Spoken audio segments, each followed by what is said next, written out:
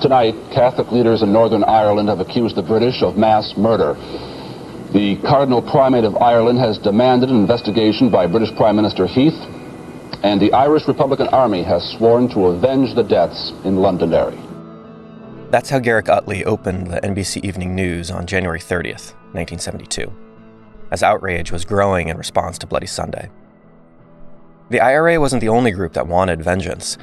2 days after the killings, tens of thousands of angry protesters gathered outside the British Embassy in Dublin. They spent all afternoon fighting to get past the police and into the building, and as night fell, they finally broke through. They smashed out the windows, and somebody blew the door open with a gel-ignite bomb. They threw Molotov cocktails, and in the early hours of the next day, the embassy caught fire. NBC cameras were there as the crowd roared, and the building went up in flames. The Irish government apologized, but Dubliners mostly were upset over what happened in Londonderry. I think the burning of the British Embassy might serve to highlight to the world, the frustrations of the Irish people in the face of British intransigence as we see it in this country. The world did take notice. Even President Nixon was concerned. A few days later, he called William Rogers, the U.S. Secretary of State. Their conversation was captured by Nixon's secret sound-activated recording system. It is a terrible thing, goddamn people burning down the embassy and the rest of the Irish are wrong, and the British have been wrong, but I don't think they've been wrong on this, perhaps. Bloody Sunday marked a turning point on both sides of the Atlantic. It brought the world's attention to Northern Ireland, but it also changed the scope and the potential of the conflict. Before the massacre, the Provisional IRA had focused on defending Catholic neighborhoods and hoped they could force the British to make reforms to the Northern Irish state. Tommy McKierney, a historian and former IRA volunteer, writes in his 2011 book that while the IRA was, quote, concerned initially with a defensive role and responding to rapidly developing circumstances, the Provisional IRA did not follow a classic path of guerrilla warfare or insurrectionary seizure of power. There was no master plan for insurrection prior to the situation in Northern Ireland deteriorating and descending into violent chaos. He goes on to point out that, contrary to popular belief, the Provisional IRA wasn't always trying to force a British withdrawal. In fact, on September 5th, 1971, less than a year before Bloody Sunday, the organization published a 5-point plan. It outlined their conditions for an end to hostilities. It included demands for a British ceasefire, the release of detainees, and compensation for those injured by the British Army. It also called for the Northern Ireland Assembly to be abolished and replaced by a regional parliament. This would represent the 9 counties in the province of Ulster. But what they didn't demand was a complete British withdrawal from the island. But after Bloody Sunday, Northern Ireland was primed for insurrection. The ranks of the IRA swelled with new volunteers, money and guns poured in from the United States, and they had new levels of support in the Republic of Ireland. This all added up to a new political context, one that had dramatically shifted in Republicans' favor. The IRA believed they were just months away from ending British rule. 1972 would be their year of victory, or so they thought. The FBI believes that much of NORAID's money goes directly to the purchase of weapons for the IRA. Kennedy, a grandson of County Wexford, proposed yesterday Britain pull its troops out of Northern Ireland. By bringing its bombs to London, the IRA may have been trying to play on the growing feeling that it's time to bring the army home.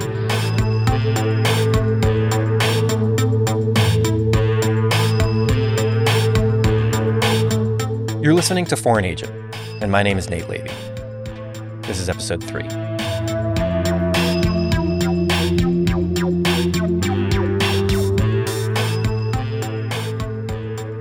NORAID was good at getting publicity and causing a scene, but right from the beginning, they attracted the wrong kind of attention.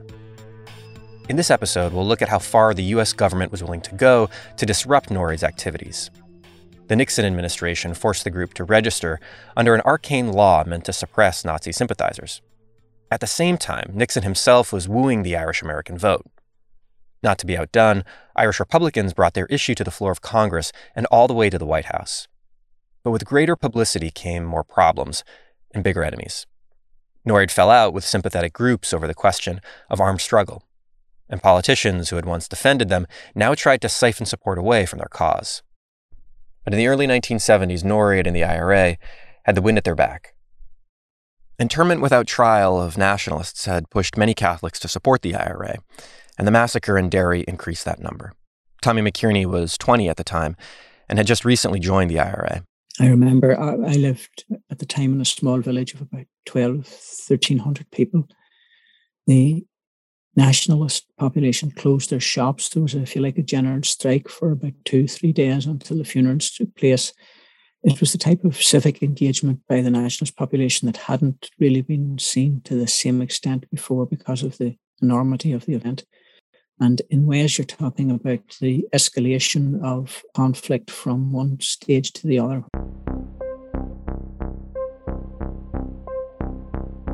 In March of 1972, the British government tacitly acknowledged that the Northern Irish state could no longer govern, and they imposed direct rule. In the British province of Northern Ireland today, Parliament was dissolved and the government disbanded, to be replaced tomorrow by a single British official who will rule Northern Ireland for at least a year. Although NBC didn't report it, this was a goal of some in the civil rights movement. They believed they had a better chance at real equality under direct rule from Westminster. It was also a catalyst for militant Republicans. The IRA made even more attacks on local police and British Army units. Snipers picked off British soldiers as they patrolled the streets of Belfast and Derry. The Associated Press reported that bombings had become a regular occurrence across the province. The first of today's bombs was in an office block close to the city centre.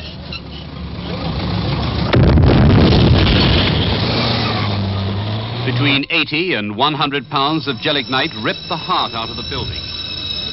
The bomb attack followed last night's gun battle between the Army and the IRA. British authorities were fighting an increasingly well-armed insurgency, and they were desperately trying to figure out where the guns were coming from. There was lots of evidence pointing to the United States, including those 6 suitcases of weapons found in Cove that we heard about in episode 1. But British intelligence knew that the IRA was raising money there as well, and focused on the Irish Northern Aid Committee. And so the British embassy lobbied the US government to crack down on the group. The FBI started watching Joe Cahill and Daithí O'Connell, 2 founding members of the Provisional IRA, as they traveled back and forth from Ireland to the United States. The government didn't know it at the time, but Cahill was the man who had set up the smuggling operation on the QE2 ocean liner.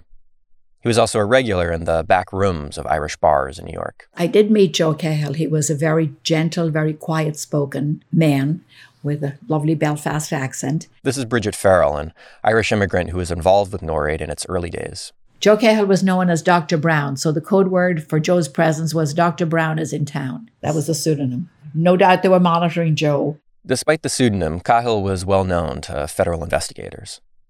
He was an above-ground IRA leader. After internment without trial started in 1971, Cahill held a surprise press conference at a West Belfast school. He introduced himself as the new commander of the IRA's Belfast Brigade. He also said that internment hadn't diminished the group's capacity at all. This must be the easiest period in the history of any revolutionary movement in Ireland to get recruits. They simply flew in. Cahill was also NORAID's man in Ireland. He received the cash and money orders they collected and brought them back to Dublin. For the federal government, this drew a direct line between Irish Northern Aid and the IRA.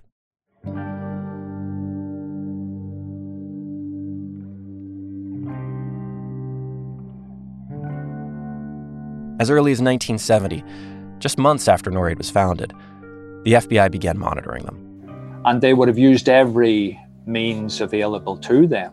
That's Andrew Wilson, a professor of modern Irish history at Loyola University. Infiltration, electronic surveillance, mail interception, the use of informers, all of that became part and parcel of that surveillance. And essentially, in the 70s onwards, just ripping the ass out of NORAID and the IRA support network in the United States was the ultimate goal. Irish-American FBI agents pretended to be Republican sympathizers to attend NORAID meetings all across the country. The agents wrote down who was there and who said what. They took pictures of members at events and at demonstrations. And undercover agents even made a habit of visiting Irish bars looking for militant Republican sympathizers. Documents from the FBI, which were released through the Freedom of Information Act, are full of details about how the government collected information on Irish Northern Aid. There are press releases on NORAID letterhead that announce events with Joe Cahill, and some relaying Provisional IRA communications. There are newspaper clippings and copies of letters sent to and from NORAID chapters. There are even detailed reports from informants describing NORAID events around the country in all of their boring minutiae. For example, one source reported that the NORAID chapter in Passaic, New Jersey had 12 members, but only 5 or 6 showed up for the meetings. Another reported that an upcoming lecture and dance in Philadelphia would cost $3 at the door. But the FBI wanted every detail they could get on NORAID, no matter how small, and they weren't content to just watch. This all took place under Nixon's Justice Department during the heyday of COINTELPRO. Under this counterintelligence program, any group that was deemed subversive to the government was targeted for surveillance and disruption. Usually the feds went after New Left groups or those calling for black liberation, but the administration was under a lot of pressure from the British to cinch off support for the Provisional IRA. So they went after NORAID, even though most of its members probably voted for Nixon in the 1972 election. The Justice Department came up with a plan to undermine NORAID's activities. Using the information that the FBI had gathered, they filed an application to require NORAID to register as the foreign agent of the Provisional IRA. The Foreign Agents Registration Act was an act passed in 1938. This is Dr. Danielle Zak, a professor at City College in New York. That required organizations engaging in political activities that had a foreign principal to report in detail their income, remittances, disbursements, activities, what their connection was to the foreign principal. The law gives the federal government a lot of power to monitor and to investigate. Foreign agents have to submit detailed fundraising reports every 6 months. They're also subject to warrantless reviews of their financial records and membership rolls. Exactly what the Justice Department would need to dampen Irish Northern Aid's fundraising efforts. NORAID called in their go-to lawyer, Paul O'Dwyer. In 1968, 1972, and 1976, he ran for U.S. Senator in New York, but he lost every time. He did become the president of the New York City Council in 1974, and he supported a variety of left-wing causes. O'Dwyer also had a history of defending Irish Republicans, and his office would go on to defend the Fort Worth Five, which we covered in episode 1. But in 1970, O'Dwyer, along with his nephew, Frank Durkin, and a collection of other sympathetic lawyers, launched a legal campaign on NORAID's behalf to fight the foreign agent designation. They argued that NORAID was being unfairly singled out. Was the Catholic Church a foreign agent of the Vatican? Did Jewish organizations represent the State of Israel? The Foreign Agents Act hadn't been used against these groups, so why was the Department of Justice using it against NORAID? In their view, it was purely political. This was not a successful argument, and the government eventually prevailed. In the beginning of 1971, NORAID registered as a foreign agent, but not of the Irish Republican Army. Instead, they listed the Northern Aid Committee in Belfast as their foreign principal. The government was not pleased. In the FBI documents that were released under the Freedom of Information Act, there's a 131-page report from 1973. It lays out the government's case that NORAID was the foreign agent of the IRA. You would think that this would mean following the money. And the report does have copies of checks and financial records that detail hundreds of thousands of dollars being sent to Northern Ireland. But the majority of the government's argument was made simply by quoting from NORAID's own statements. Among the documents are copies of letters sent to NORAID and their replies. One suspicious letter from a supposed donor in Syracuse, New York asks, quote, "What faction do you support in Northern Ireland?" And, "Are you registered with the Justice Department?" NORAID didn't seem to find the letter suspicious at all. Its response was enthusiastic. "Our support goes exclusively to the Provisional IRA and those who are working with them." The government lawyers even pointed out that in NORAID's Bronx headquarters, there were even T-shirts for sale with the slogan, "IRA, all the way." It seemed pretty indisputable that Irish Northern Aid had some connection to the IRA. But they would fight the designation all the way to 1984, when they were charged with contempt of court. Rather than pay a fine, NORAID finally agreed to name the IRA as their foreign principal, but with a disclaimer stating that it was under protest. After the 1971 foreign agent registration, the U.S. government was able to examine NORAID's financial records. But this really only gave them a partial idea of the group's fundraising. Most of the money was collected in cash. They held dances, lectures, and raffles in the Bronx and in South Boston and West Philadelphia. Often representatives from the Provos would show up and they'd give a speech on the latest events in Northern Ireland and then ask people to open their wallets. This is John Joe McGurl, the former IRA chief of staff. He spoke at an event in Philadelphia in 1975 that was recorded by Thames Television. They know the cause they're serving, and I ask you as sincere Irish men and Irish women to make sure that help will come to Ireland, because there can be no turning back this time. The events offered Norreid crowds a sense of connection to the struggle, and they filled the buckets going around the room with cash. This gave someone at the FBI an idea. They combed through Norreid's newspaper, The Irish People, looking for events that advertised speakers from Ireland.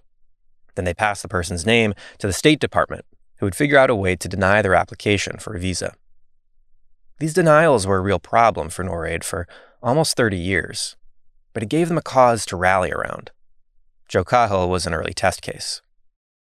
In September 1971, he was flying to New York from Ireland to launch a 4-week fundraising tour. He was traveling under his own name, and when he arrived at JFK, he was told that his visa had been revoked because of an earlier criminal conviction. He was taken into custody and was held at an immigration detention center for a week until he was deported back to Ireland, but not without giving a press conference first. I think that is the one big thing that I have gained. If I had come in normally to America, there wouldn't have been the publicity there is today. And I do believe that our cause has gained tremendously by the publicity given to me. The most direct challenge to Norreid didn't come from State Department bureaucrats or FBI agents. It came in the form of Irish-American politicians, drawn from the so-called lace curtain Irish. They were the Irish immigrants who had joined the American middle class and had abandoned their connection to the struggle back home. There's no family that better embodies this transformation than the Kennedys. In 1963, John F. Kennedy gave a speech to the Irish Parliament. Although he was in Dublin, it was also intended for Irish Americans back home. He evoked nostalgia for the old country and the long journey that Irish immigrants had made. No people ever believed more deeply in the cause of Irish freedom than the people of the United States. And no country contributed more to building my own than your sons and daughters. JFK's brother, Edward Kennedy, also used Ireland for personal and political ends.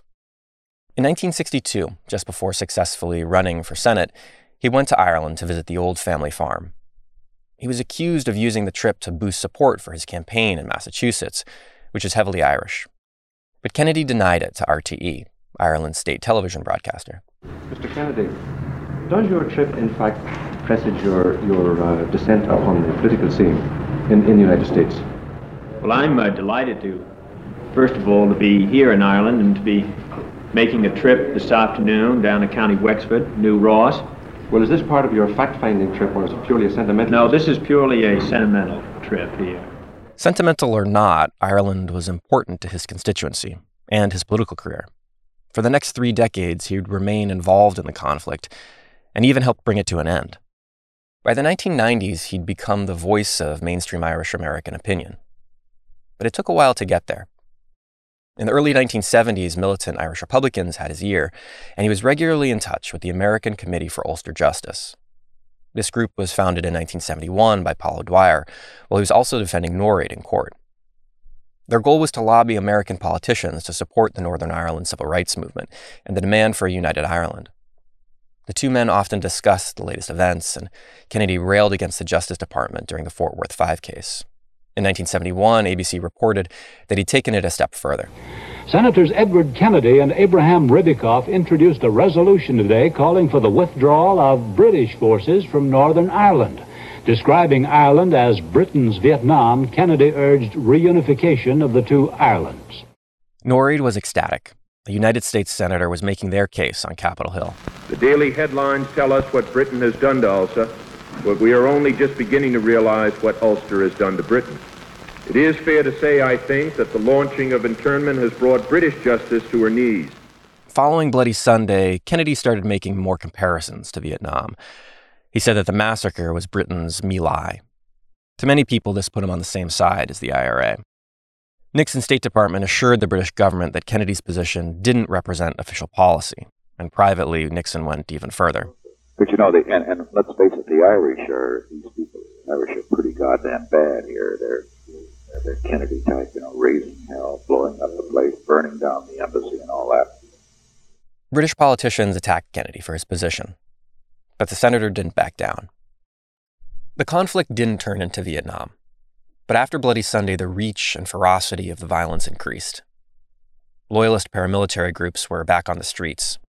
They were made up of Protestants who wanted to remain British and saw any form of republicanism as an existential threat. Loyalist gangs bombed pubs and shot random Catholics on the streets. They attacked Catholic businesses and hit targets in the Republic of Ireland. They even bombed the National Broadcasting Company, RTE, in Dublin. All along, these groups had help from the state. In 2022, a report by the police ombudsman concluded that the Royal Ulster Constabulary, the police force in Northern Ireland, had colluded in many of these killings. The same was true of the British Army. This state-sanctioned violence just added to the chaos and helped to create an ethnic dimension to the conflict. By 1972, the violence had reached a fever pitch. It was the deadliest year of the Troubles. That summer, the IRA called a ceasefire that lasted for about a month. High-ranking members were brought to London to negotiate in secret with the British Home Secretary, but the talks failed, and the war began again. The Associated Press carried the news. The bombs began going off in Belfast only about 2 hours after the IRA announced the end of the ceasefire. This one ripped apart a garage near the city centre. But the main bombing target was Londonderry, where 6 bombs went off in less than 10 minutes. Shops over a wide area were smashed, but there were no casualties. In 1973, a special active service unit of the Belfast Brigade arrived in London. They were going to bring the war in Ireland to England's doorstep. On March 9th, NBC reported that they planted bombs across the capital. London, on the day after, was a suspicious place. Every car parked by government buildings on Horse Guards Parade was searched. One unidentified car parked by the Foreign Office had its trunk blown open. False alarm. There was nothing in it. Over the next few years, the IRA carried out more bombings in Britain. Warnings were phoned in, but often the explosions killed or injured innocent people. Even the most supportive Irish Americans had a hard time with these attacks, and NORAID leaders sent messages back to Ireland, saying that the bloodshed was hurting their fundraising efforts.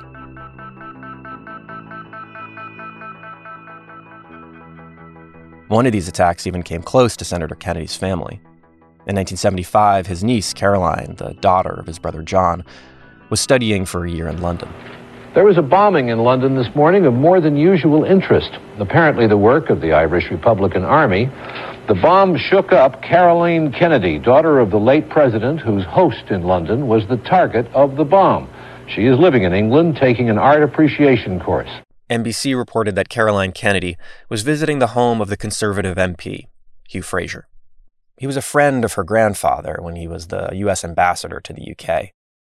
Fraser was getting ready to drive Caroline to one of their classes, but just before they were about to leave, he'd gotten a phone call. Down on the street, a bomb placed underneath Fraser's Jaguar exploded, killing an oncologist who happened to be walking by with his dog. If Fraser and Kennedy's niece had left a few moments earlier, they would have been killed too.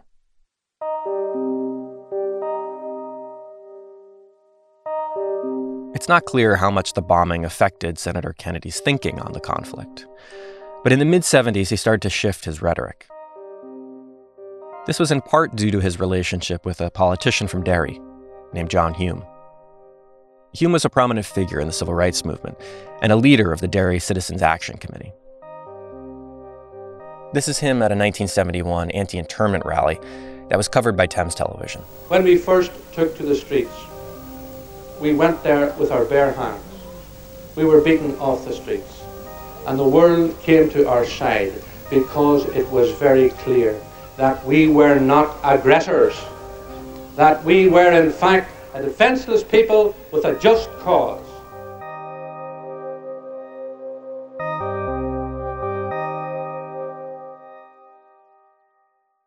This is Professor Andrew Wilson again. One of the major steps in that process was a phone call that Ted Kennedy made to John Hume. He invited him to go and visit him in Bonn, and they met and had a significant conversation for the first time. And from that first meeting, then Ted Kennedy and John Hume became very close friends, and Hume would play a very important part in bringing Ted Kennedy in towards supporting a constitutional nationalist position, the SDLP and the Irish government. It's hard to imagine now, but in the 1970s, the British totally rejected any input from the Irish or American governments when it came to Northern Ireland. They said it was an internal matter, and none of your business. John Hume thought Kennedy had enough celebrity and political power to force the issue, to make it the business of the United States.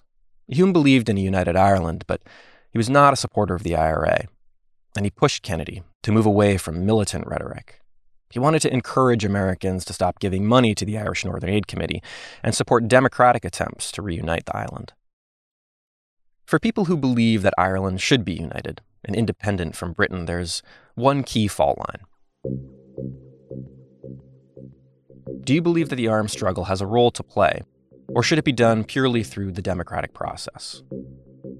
In the 1970s, the Provisional IRA, Sinn Féin, and other paramilitary groups believed that physical force was a necessary tactic to achieve their goal. But plenty of Irish nationalists disagreed, and John Hume was one of them. He helped found the Social Democratic and Labour Party, or the SDLP, and their position was that a reunited Ireland could only be achieved through peaceful means.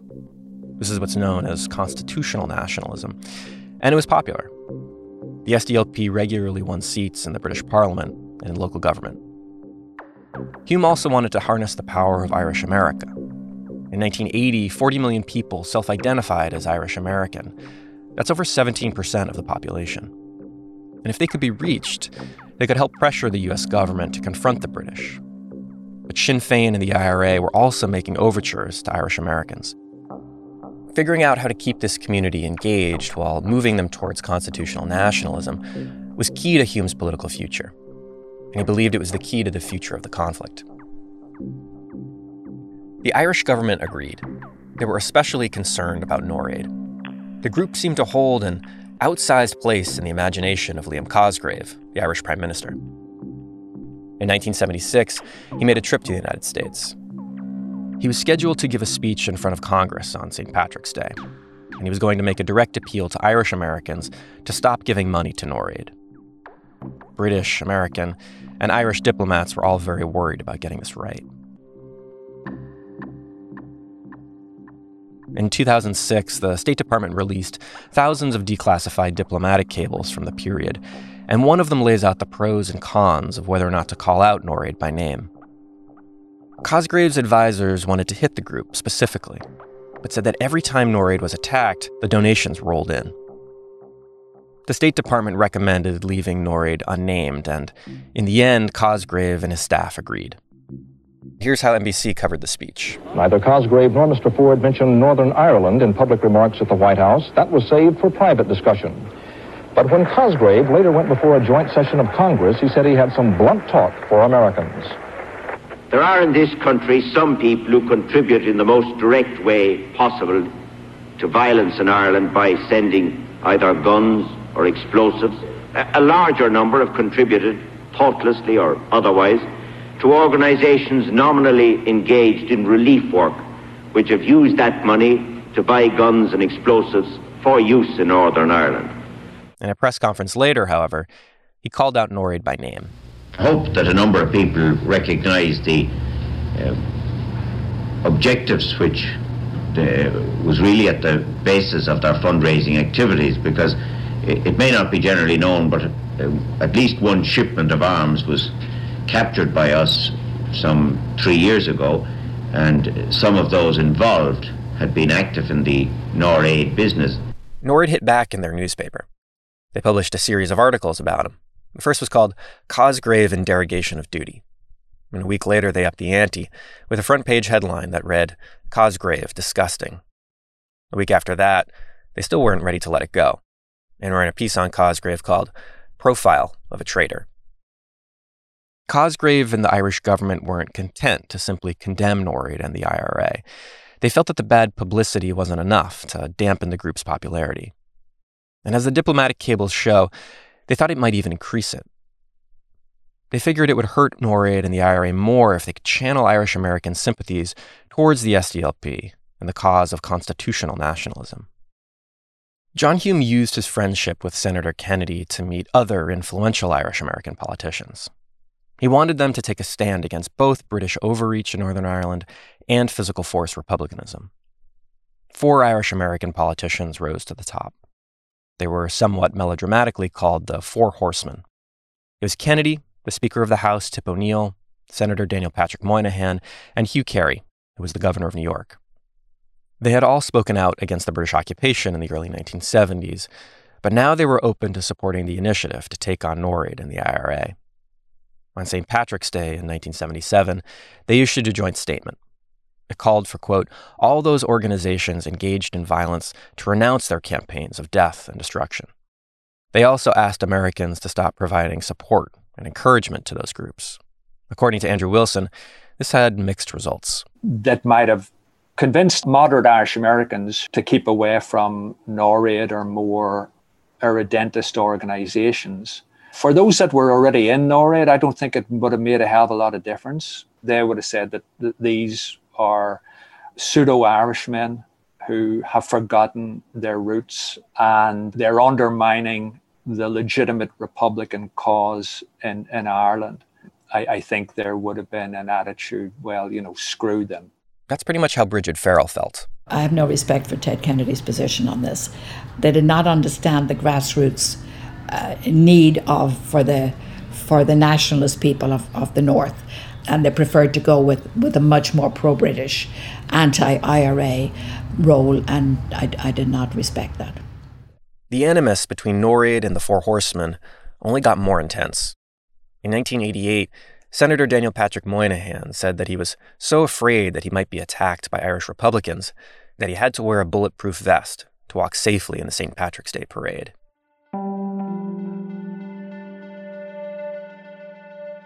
In this period, NORAID and other Republican organizations were making their own political moves.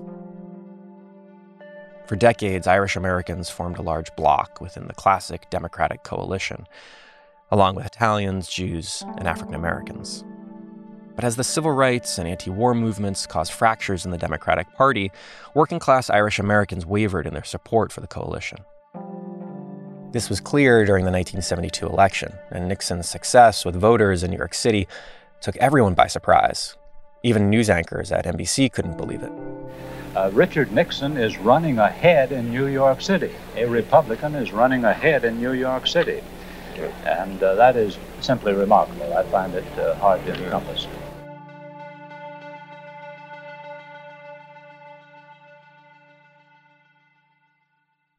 A large number of Irish Americans voted for Richard Nixon in his landslide election over George McGovern. This made them voters that both parties wanted to win over.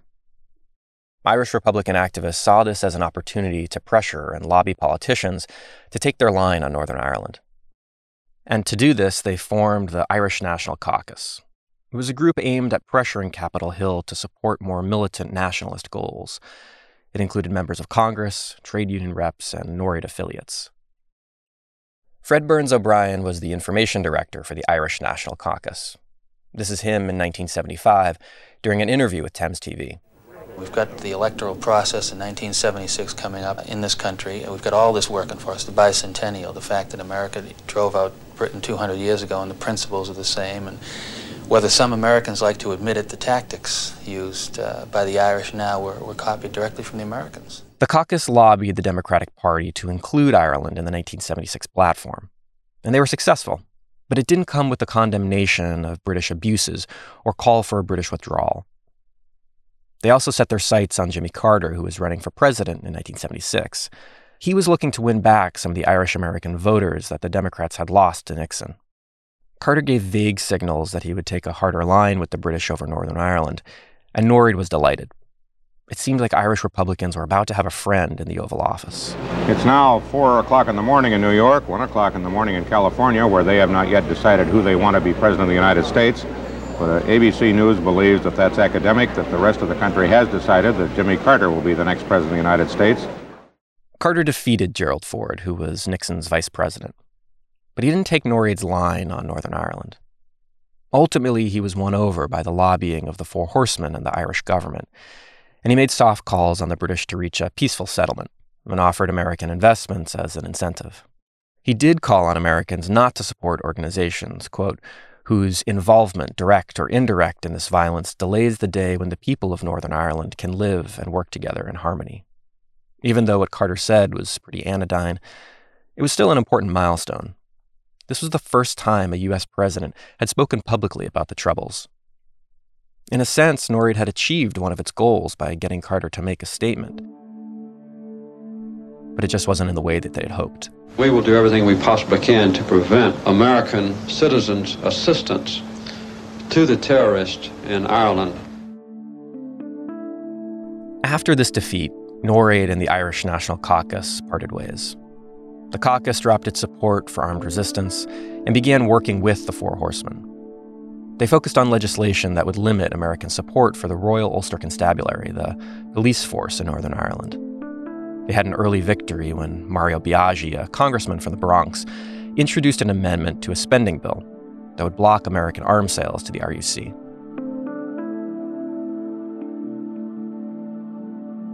Tip O'Neill, who was the Speaker of the House, also supported the amendment. He and the other Four Horsemen felt that this was the way to pressure the British to make real gestures toward a peaceful settlement. It caused a diplomatic spat, but the deal was suspended, and the British were stunned.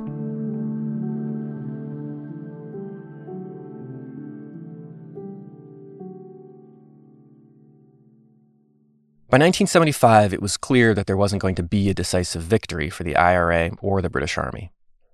Loyalist violence was on the rise, and support for the Provos was flagging in the Republic of Ireland and the United States.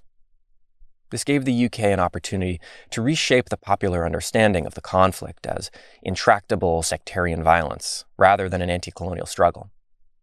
And to do it, they opened up a new front in the media war. The British Information Service, a government agency, started supplying footage, sound, and talking points to American media. And by handing out their own press material, they could make sure that the conflict was portrayed to their advantage. American news outlets were happy to use it and covered each new incident as inexplicable tribal bloodletting. This challenges Norreid's framing that this is an anti-colonial conflict, one in which the British state is unjust and repressive. This is Dr. Danielle Zak again. And I think this has an impact, particularly among people who aren't connected to these tight inner circles of the Republican movement in the United States, or have any kind of connection within the Irish American neighborhoods where you would have found somebody on the ground that had family in the North, that had a different narrative of what was going on in that space. What we see in the fundraising patterns is a decline beginning in the mid-1970s. And part of that is a result of the shift of British strategy from a militarized approach to the conflict to one that is devoted to criminalization and essentially using the criminal justice system as a way to counter the Irish Republican movement, which I think dampens, at least in Irish America, this widespread grievance that the community is under attack from the state. The late 1970s were tough times for Norreid. After a surge of support following internment and then Bloody Sunday, the political landscape had changed and their enemies had multiplied. Constitutional nationalists were siphoning off support from Irish America. The Department of Justice had them tied up in lawsuits and kept them under constant surveillance. The heads of the American and Irish governments were calling them out on national television. And the British had ramped up a media blitz to reshape the public understanding of the conflict. But even with these powerful enemies, Norreid remained militant and dedicated. And at the periphery of the organization, American guns continued to flow to the IRA. Even with all of their resources, the federal government couldn't cut off the supply. The FBI and the Bureau of Alcohol, Tobacco, and Firearms made a number of small arrests throughout the 1970s, but it didn't add up to much. A spokesperson from the Treasury Department said that they believe there was a single, quote, consolidator, an Irishman who travels under an alias who made the rounds every 2 weeks or so to collect guns from their purchasers. This sounded like some grand conspiracy, but they weren't so wrong. The person they were looking for existed and had been under their noses the whole time. He was a simple man of strong convictions, and he went to work every day guarding other people's money and spent his free time sending guns to his comrades across the sea. And it was a lot of guns. In the next episode, the US government takes its best shot, and NORAD gets a little help from the CIA. But first, be on the lookout for a bonus episode that's coming soon. This podcast is called Foreign Agent. It was created by me, Nate Levy, and my co-producer, Michael McCann. It's distributed by Navarra Media. Music is by Matt Huxley, with additional music by Jamie Weiss. In researching this episode, we relied on the following books: The American Connection by Jack Holland, Irish America and the Ulster Conflict by Andrew Wilson, and The Provisional IRA, From Insurrection to Parliament by Tommy McKierney.